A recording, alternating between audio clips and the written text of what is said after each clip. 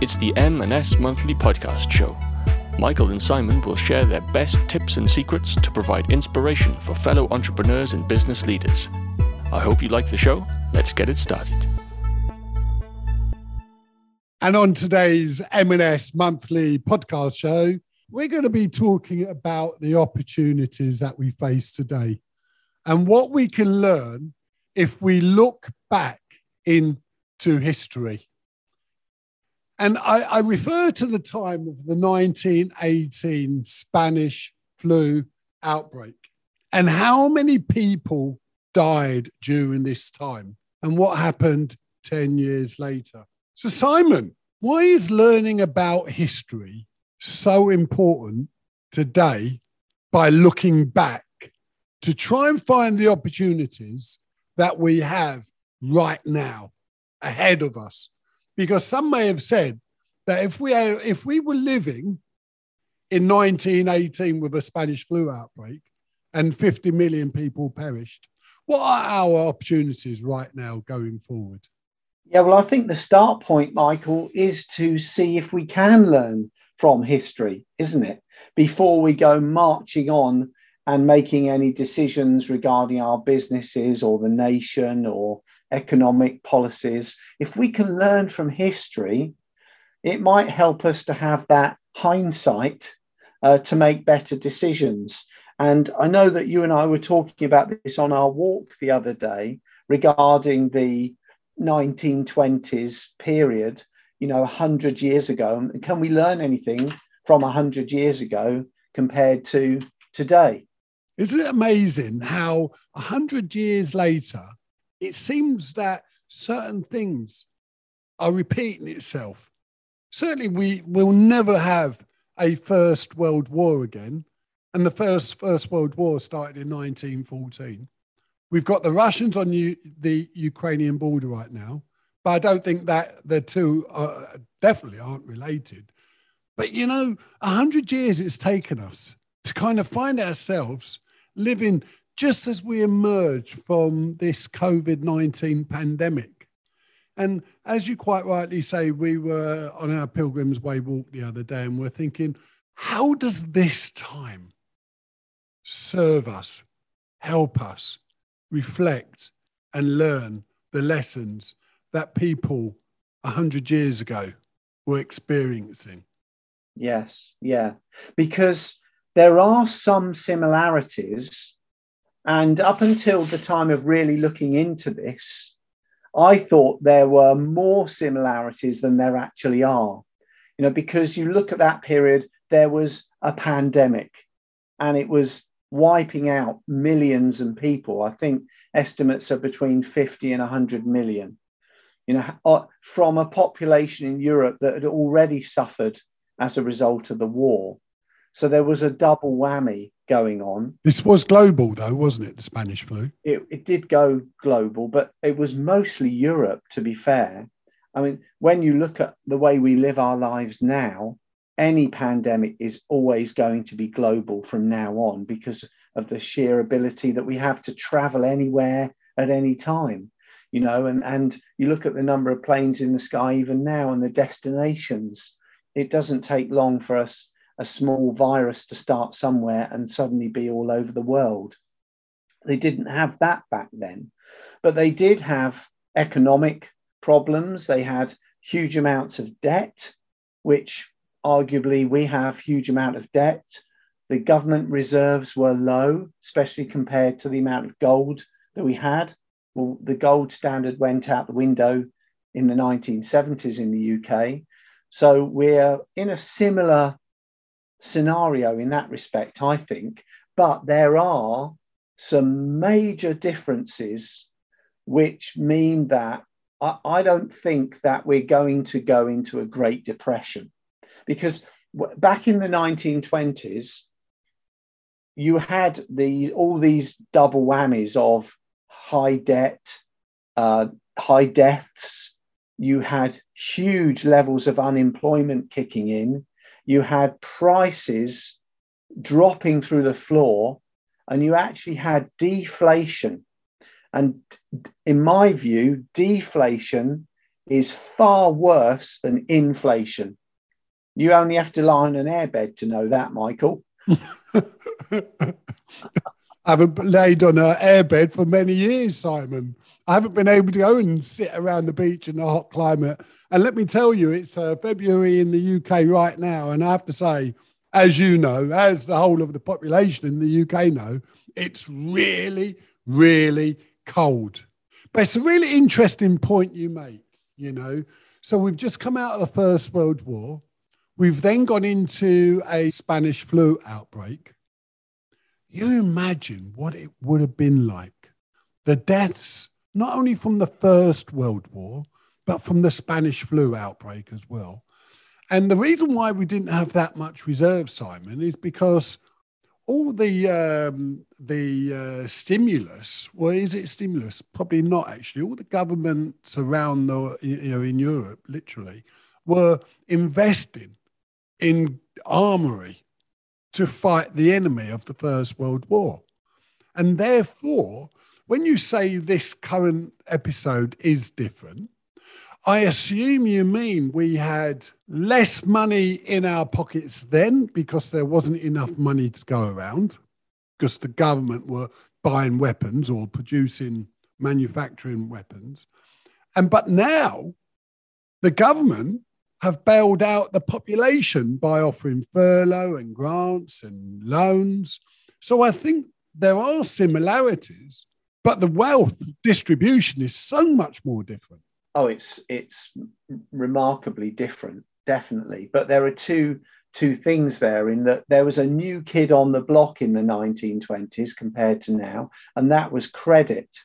People could go and buy items on a credit plan, which was a new thing. So this buy now, pay later, people really got hold of it and thought, wow, I can have, a new television or a new car and I don't have to pay for it now. I can buy it on credit. And there were lots of very small credit agencies and very small banks, particularly in the US. I think there was something like 8,000 different banks, and 4,000 of them ended up going bust as a result of the market crash that then happened because of this accumulation of, deaths and debt and spiraling credit. And also there was a huge increase in production, new items coming on the market, like cars, like irons, like, things that made it easier to operate the household. But there was also a significant increase in food production, particularly because, we had to feed the great armies of the First World War. They had to be fed, and we need to start mass producing food. So farms needed to produce food quicker. They started investing in new machinery to help do that. And then their farms ended up failing because when the war ended and all this accumulation of credit started to hit, the stock market crashed, people started losing their jobs, people started going bust.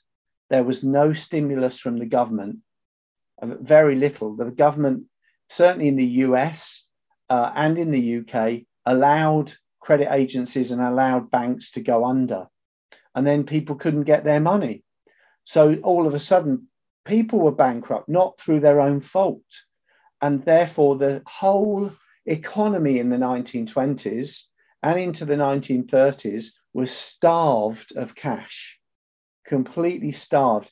And we all know, particularly as businessmen, don't we, that cash is like the air we breathe. Cash is king. We need to generate not just profits, but we need to hold on to cash in order to thrive as a business. So I think there's some big differences now because we're seeing governments pour cash into the economy, print cash as a stimulus. Not only the UK government, though, Simon, globally, the global governments have been pumping cash, stimulus, into their economy to keep it afloat. And do you think that's the right way of doing it compared to before? Or what's the disadvantages of doing that, do you think? I think personally, it's a better way of doing it than before, because before, if you don't do it, you cause this deflation, which causes mass unemployment and all the complications and problems and poverty and all those horrible things that society faces. Whereas if you pour stimulus into the economy, it is like putting a pump into that blow up bed, and you're pumping and you're pumping and you're pumping, and the bed is getting bigger and bigger. It causes inflation. Yeah, but how do you control inflation? And one may say one of the ways is by increasing your mortgage, your interest rates. And they're planning for rate rises this year alone. So I don't know about you, but, if my mortgage doubles overnight, I think like so many other people, we will be struggling. Well, it's apt that we're talking today, isn't it? Because the Bank of England have just put the base rate up by 0.25%.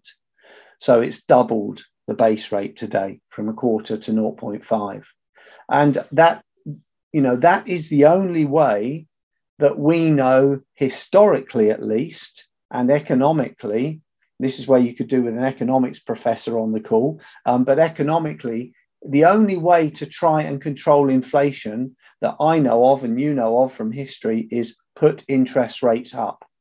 And, it wasn't that long ago, it was certainly in my lifetime, when interest rates were at 15%. And everybody, especially all the young people, have been used now to interest rates for the past 10 years or maybe a little bit more being at below 1%. So mortgages are much more affordable, and people may have overstretched.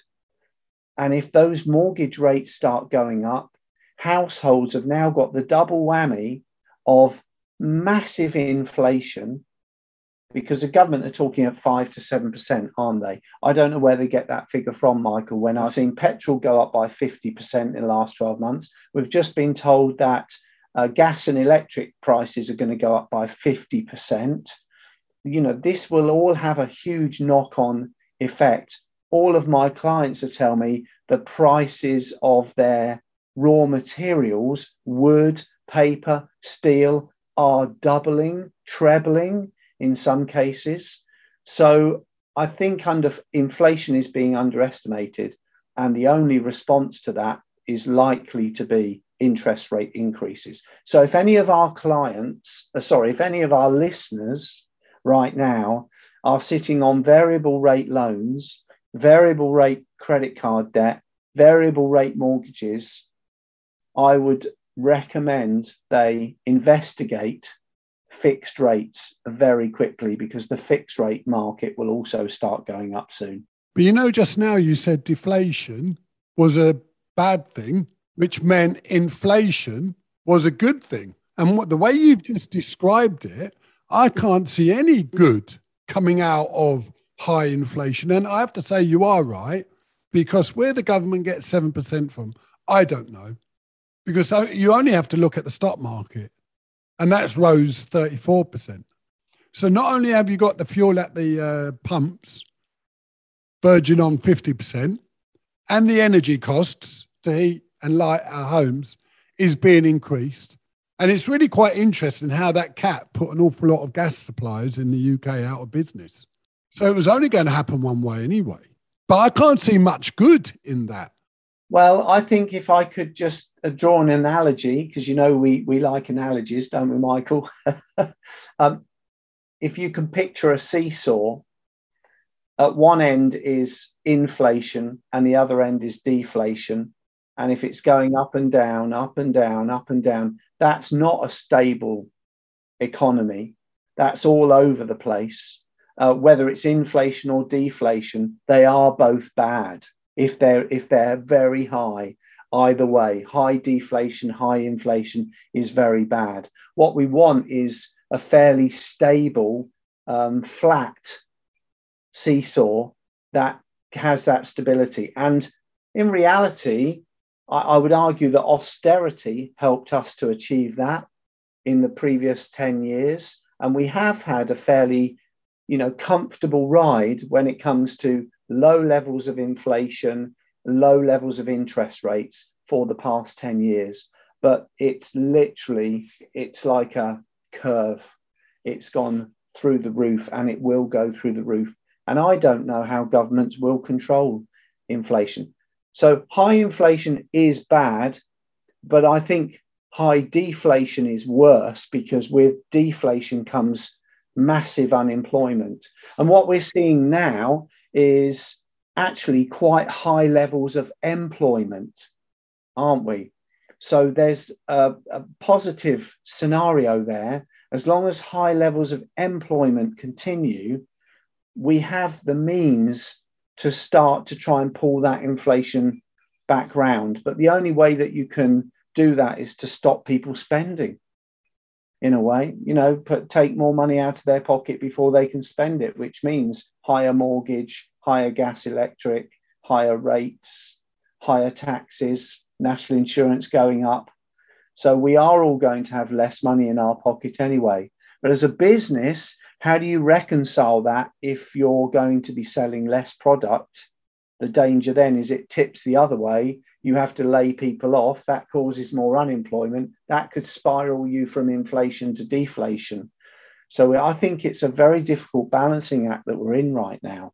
Yeah, I couldn't agree more, to be honest. And, if you can put yourself in the majority of the population in the UK and across the world right now, if you're going to be paying more for your gas, more for your electricity, more for your fuel, more for your foods, because we haven't really touched on the fact that when you go into the local supermarket, your foods are much more expensive. And, with inflation as it is, there will be a result for business. And I think the result is salaries will need to go up.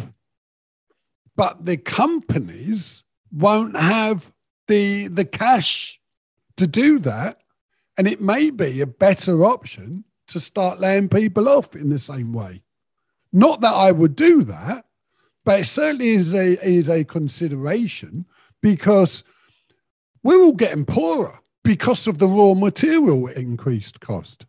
So we're painting a really bleak picture on it. And if you said, in the 1920s, we were heading for the Great Depression, can you imagine mental illness is on a high right now, driven by the pandemic, with the inflation, with the fact that people may be losing their homes, may be losing their jobs. It's more expensive to eat. And there's a real squeeze on the pocket. I'm not sure exactly where this is going to end up, but I don't think we're going to know next week or next month or next year. The runway's about 3-4 years down the line. Again, this is why I think looking at history can be helpful, because as business owners, we need to look ahead 3 to 5 years from now. We need to start thinking, what might happen in the next 3 to 5 years? Run some scenarios. What's the worst case scenario for my business? What's the best case scenario? Sit down and spend some really good quality time and draw that classic SWOT analysis, looking at your strengths, your weaknesses, the opportunities and the threats, and really hone in on that threats box to see where can we deal with those threats right now and turn those threats into potential opportunities. Because if they're a threat for your business, there'll be the same threat for your competitors. So at times like this, Michael, sadly, I think the next 3 to 5 years will be about the survival of the fittest.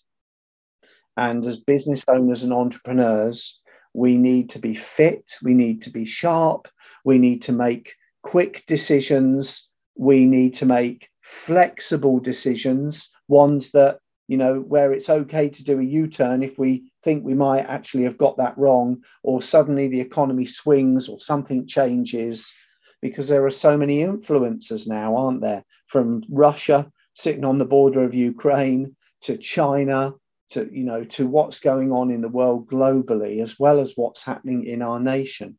Yeah, but Simon, with all due respect, you haven't got a crystal ball. And this is so complex that I don't think even the governments know the best route out of this and what to do. They think they know by putting up the interest rates. And by the way, this is a second interest rate rise we've had this year alone. And I actually think it's a thing of the thing of the year.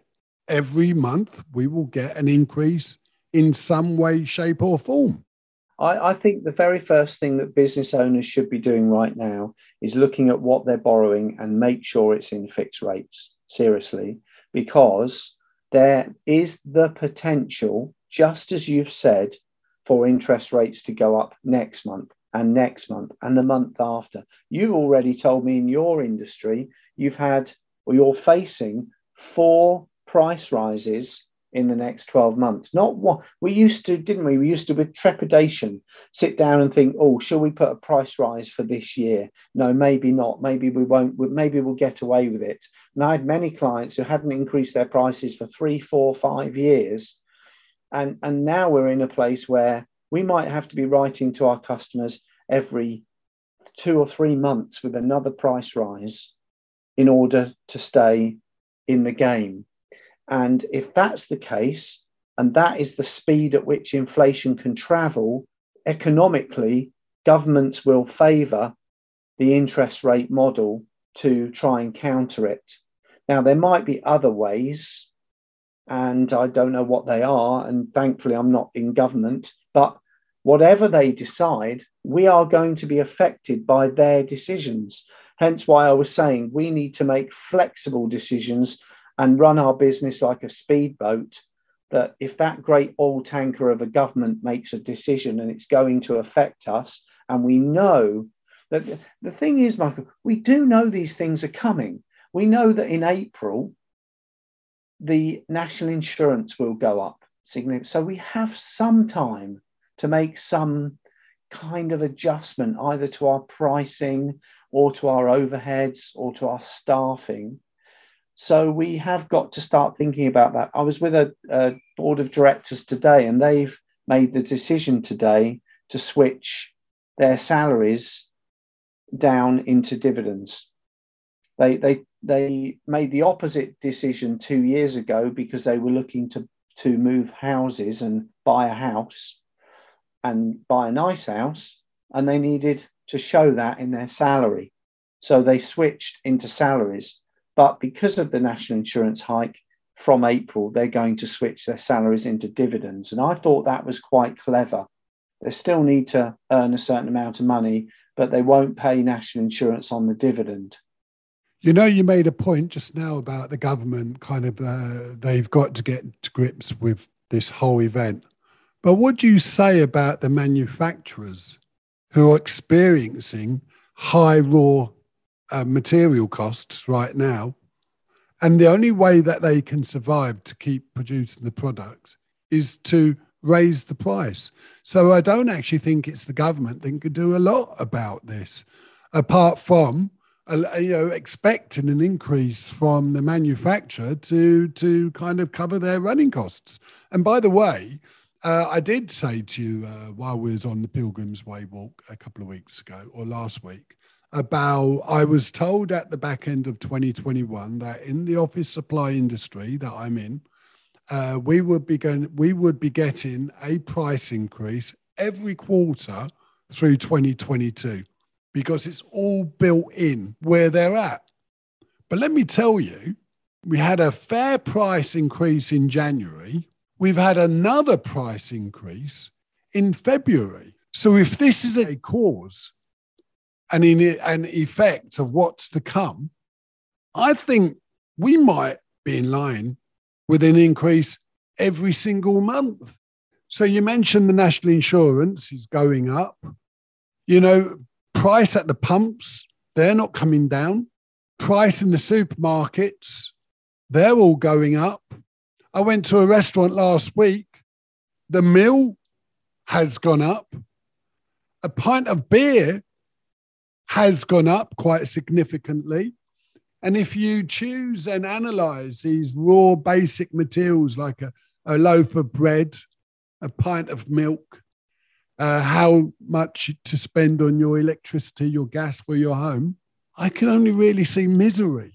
If you go back to the crystal ball, how do you protect yourself against that? Well, just going back to your price of beer, Michael, that must really hurt. Well, I haven't had a beer since that time, to be honest, Simon. £6.95 for a pint of Foster's. Wow. I remember when it was £2.50. And it hasn't gone up that much in a week or in a couple of years. But can you believe it? Yeah, well, we went to a hotel the other evening and it was a pint of lager, a large glass of white wine, 2 packets of crisps, £18. Wow. Was that expensive? I was almost crying. It hurt. That's expensive. I mean, and the problem then for the poor hospitality industry who have suffered enough is that in a time of inflation like this, where what's left in your wallet at the end of the month is less, then they are going to suffer. And because it's all back to the luxury, the luxuries that we have. So it's very interesting days, isn't it? It's historic days. And I think I would encourage business owners to meet regularly, to go to networking events, to have monthly board meetings, and maybe even weekly board meetings with the speed of change that we're going to start to see, and just have conversations like this, mull it over, think on it, and be ready to make some pretty sharp decisions when you need to. But it's a lot easier said than done, right? It is a lot easier said than done. There's no magic bullet, and we are making history, aren't we?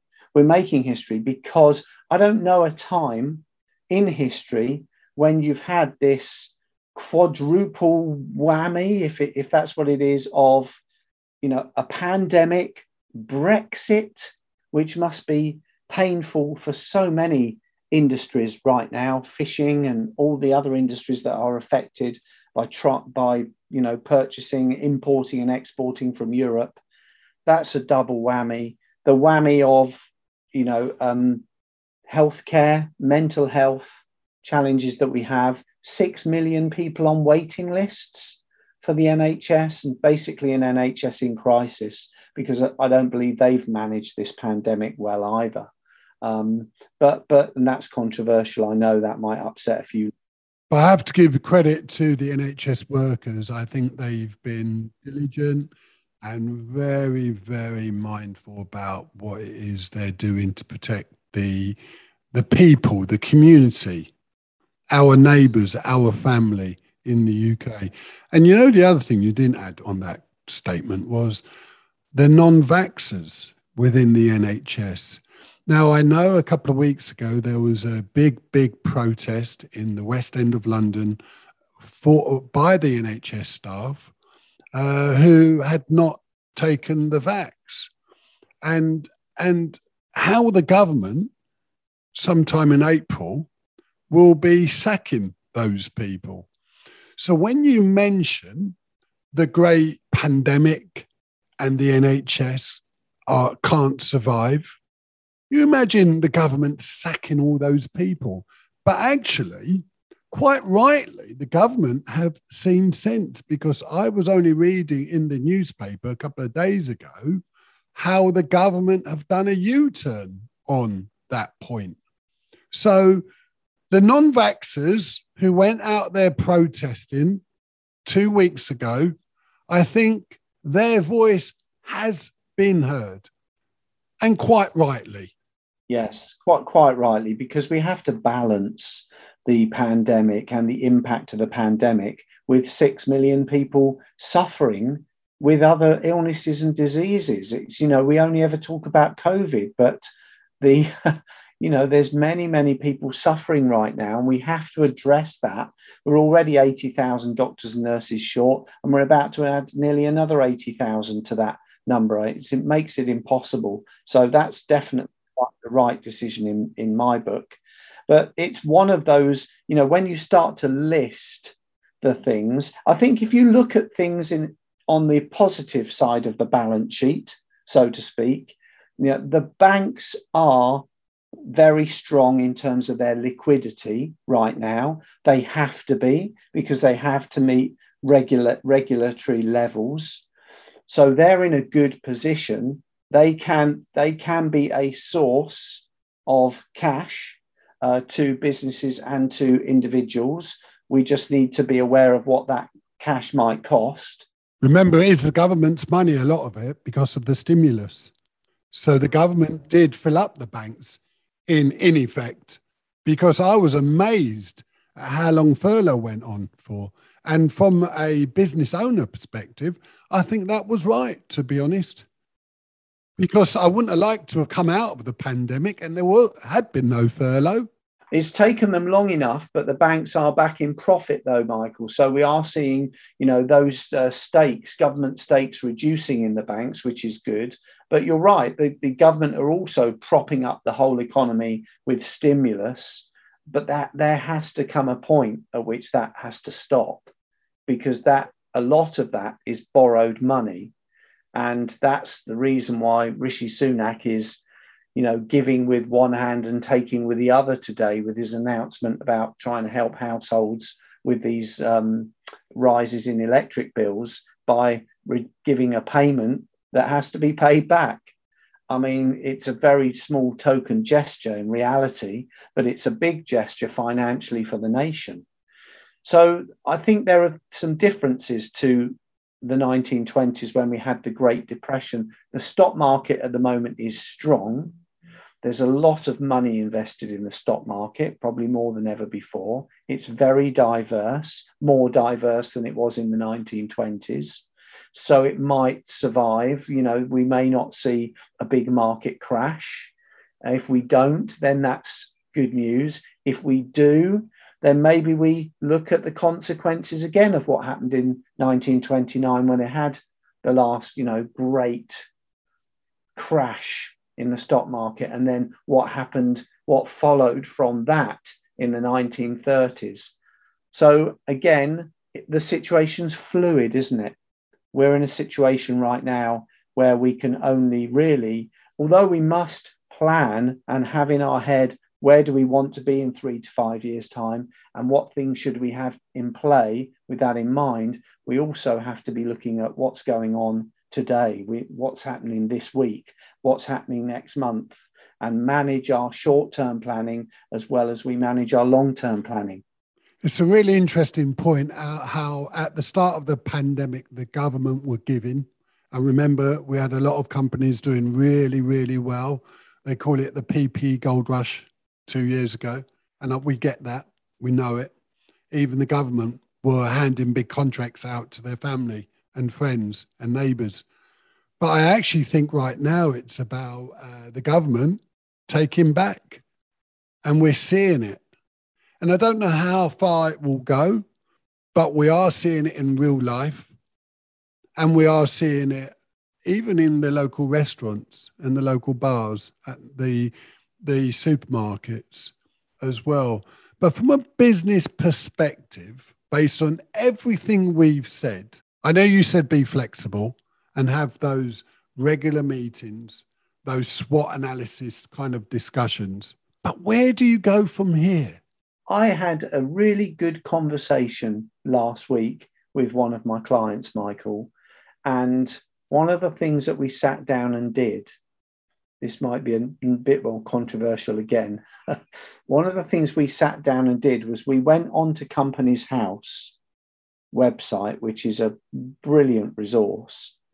We pulled up our own company accounts, which only show the balance sheet. They don't show the profit and loss, but they show the balance sheet. And we looked at the strength of our balance sheet as a business. We then wrote down the list of our top 6 competitors and we looked up their balance sheets. And it was surprising that 4 out of those 6 balance sheets looked extremely weak. And for me, if you have a strong balance sheet right now, you will weather the storm much better than a business with a weak balance sheet. Because if you have a weak balance sheet and you've been taking lots of money out of this business over the past 5 years, 10 years, and you haven't really made your business strong, I believe that the next 3 to 5 years will be there'll be a time of cleansing for the weaker businesses. So have a look at that, because if you see that you have competitors who might be a bit of a pain, they might be stealing your clients, they might be offering, better terms, whatever it is, then watch them like a hawk and be ready to pounce if they fail. That surprises me that they have a weaker balance sheet, because with all this stimulus, I would expect their balance sheet to be quite strong, because as a director of the company, you can't use government money, loans and grants, for your own personal use. So it's got to be sitting in the business somewhere. So why is the balance sheet weak? I think probably for a whole host of reasons, but one of them will be that they have taken too much money out, or they've not left enough of the profits in from previous years. But that's always been the case, hasn't it? People have been spending above their means. And when you referred to a point earlier about cash is king and the money sitting in your personal account rather than your business account. Yes.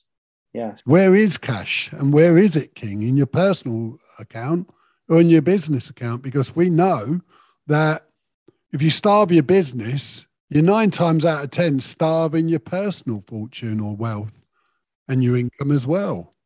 And the other thing that we talked about last week, which might be helpful to listeners, is this particular business is having to stock up. So it's increasing its stocks because it's having to buy at prices that, to take advantage of prices right now in anticipation that they will be going up. So they're actually increasing their stock holding. Now, the downside to that could be, if you do that and you think about your balance sheet, in the assets column there, the current assets, you've only really got 3 things to play with: debtors, stock, and cash. So my guidance and advice on that would be, if you're needing to increase the stock to take advantage and make sure you've got the ability to supply and at prices that you can manage, then make sure you're paying for that stock increase with a reduction in debtors, and chase your debtors, because we worked out that nearly 60% of the debtor book for this business was overdue. Now, it may not have been overdue by very much, a day in some cases, a week, 1 month, 2 months in some cases, even 1 or 2 cases of 3 months overdue. So we have to be masters at managing that asset part of the balance sheet, the debtors, stock, and cash. And I think businesses that really master that in the next couple of years will be the ones that come through the other end. I think within small business, people's debt has always been 60, 90 days, 120 days late. And it's really interesting when you look at a debtors list, how much debt does end up in those end periods. But coming on to your other point about putting stock in the warehouse, remember, putting stock in the warehouse, I think, is quite foolish for a number of reasons. It eats into your cash reserves and it sits on the shelf. If your debtors are long on 120 days and you pay your suppliers on 30 days, which is quite normal, you're going to be heavily out of the money. The other key here, in my opinion, is this. you're going to be paying storage as well for that product. So why would you do it that way? Surely the most efficient way is chase your debtors. I totally agree. And if you can invest in technology, buy the product once you sell the product. Then you can reduce your warehouse space and all the logistics that go around it.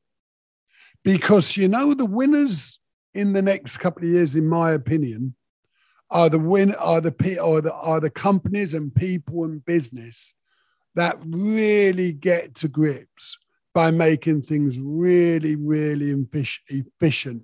So you sell the product, then you go to buy it. And then you chase your debtors in to pay for the products once you've sold it. And naturally, there might be a lot of companies, Simon, that have a long lead time on getting in the product from the Middle East, from around the country. But so you have to monitor that and put measurements in place with regard to that. But certainly holding product on the shelf is extremely painful when you can't see it moving. And I know this from experience. Yeah, I think let's just qualify what you're saying there with what I'm saying, because I actually believe we're both right. There's truth in what we're both saying there. To me, it depends on how far down the food chain you are. So if you're at the top of the food chain, in other words, you're a manufacturer and you know you're always manufacturing product X and you need paper or steel or wood, whatever, those raw materials to me, if you can buy forward or buy in those raw materials and stock up because you know you're going to be making them, that can be a wise move right now. I think if you're further down the food chain and you're in you're in wholesale or distribution or retail, you're absolutely right, Michael. You don't want stock sitting there on the shelf, soaking up, hoping someone's going to buy it. You know, you need to manage down that stock part of the assets section of the balance sheet to increase the cash element as much as you can. So it's horses for courses. And I'm sure if any listeners are sat there right now scratching their head, they can contact either one of us, can't they, Michael, at any time? And we'd be very happy to, talk to them and help them and do what we can. I agree with what you're saying. It also comes down to knowing your business, knowing your market, knowing your distribution network and your manufacturers, and work on that supply chain. Because some years ago, I have to tell you, I was in Europe, and I was amazed that as I drove through this port, how many Ford cars were sitting there at the port. There must have been absolutely thousands. And the question for you, Simon, were all those vehicles paid for? And if they were paid for by the consumer, why were they not moving quicker than what I saw? So the answer to that question probably was this. They made the product, they made allocation to where that vehicle was going. And then if it didn't go there, they would have to start undercutting the price to get it out of that ship, that port, to get onto the boat. And, any business over a period of time, one thing will happen if you don't continue increasing your sales. You will run out of money. And that's why business fails mostly, when they've got no more money. And the only thing where you're driving sales is by providing your product to people, not to be providing the product to sit in the port, to go and board a ship to wherever it may go. And I thought that was ludicrous. And I think the winners today really do need to look into their supply chain network and say, hey, that product, do I need it today if I haven't sold it? And the money that it costs to buy the product, is it best served to remain in my bank? and let that money work hard for you in your bank or in your investments and not on the shelf. Yeah, I agree, Michael. I think the clever companies now, and we're seeing it in the marketplace, aren't we, with car manufacturers now who are moving more to made to order models. Amazon, the book that you see on the screen when you press the button to order it, only then is it printed. So these fast and efficient models of collect your cash and then print the book and you get it next day. How can you, that's a model that we should all aspire to in one sense with our businesses. How can we make our business so efficient? We get cash in quicker, we turn product around quicker, we do it at a speed so that the margin that we make, it doesn't matter if that margin is smaller because we're able to turn the volume. And it's an interesting conversation, and we could go anywhere with it from now, couldn't we? But I'm conscious that our listeners will be needing to get off for their tea, Michael. And on that note, Simon, thank you so much for your time. I've really enjoyed our conversation today, and I really hope, like you, it helps our listeners think about different things in different ways that they can start in business, stay in business for longer. On that note, is there any lasting comment that you would like to leave for our listeners from the podcast session tonight? Yeah, I like your last sentence, Michael. Start in business, stay in business, and thrive in business. That would be a good statement, wouldn't it, to end? And we will wrap the show up right there. Thank you so much, Simon. And tune in next month for the next session on the M&S Monthly Podcast Show. Today's show has been sponsored by www.teameasycrane.co.uk. We help you build your business and grow recurring profits. Thank you so much for listening, and don't forget to hit the subscribe button. You have been listening to the M&S Monthly Podcast Show with Michael and Simon. If you have enjoyed listening today, make sure you subscribe to the podcast on iTunes so you never miss an episode.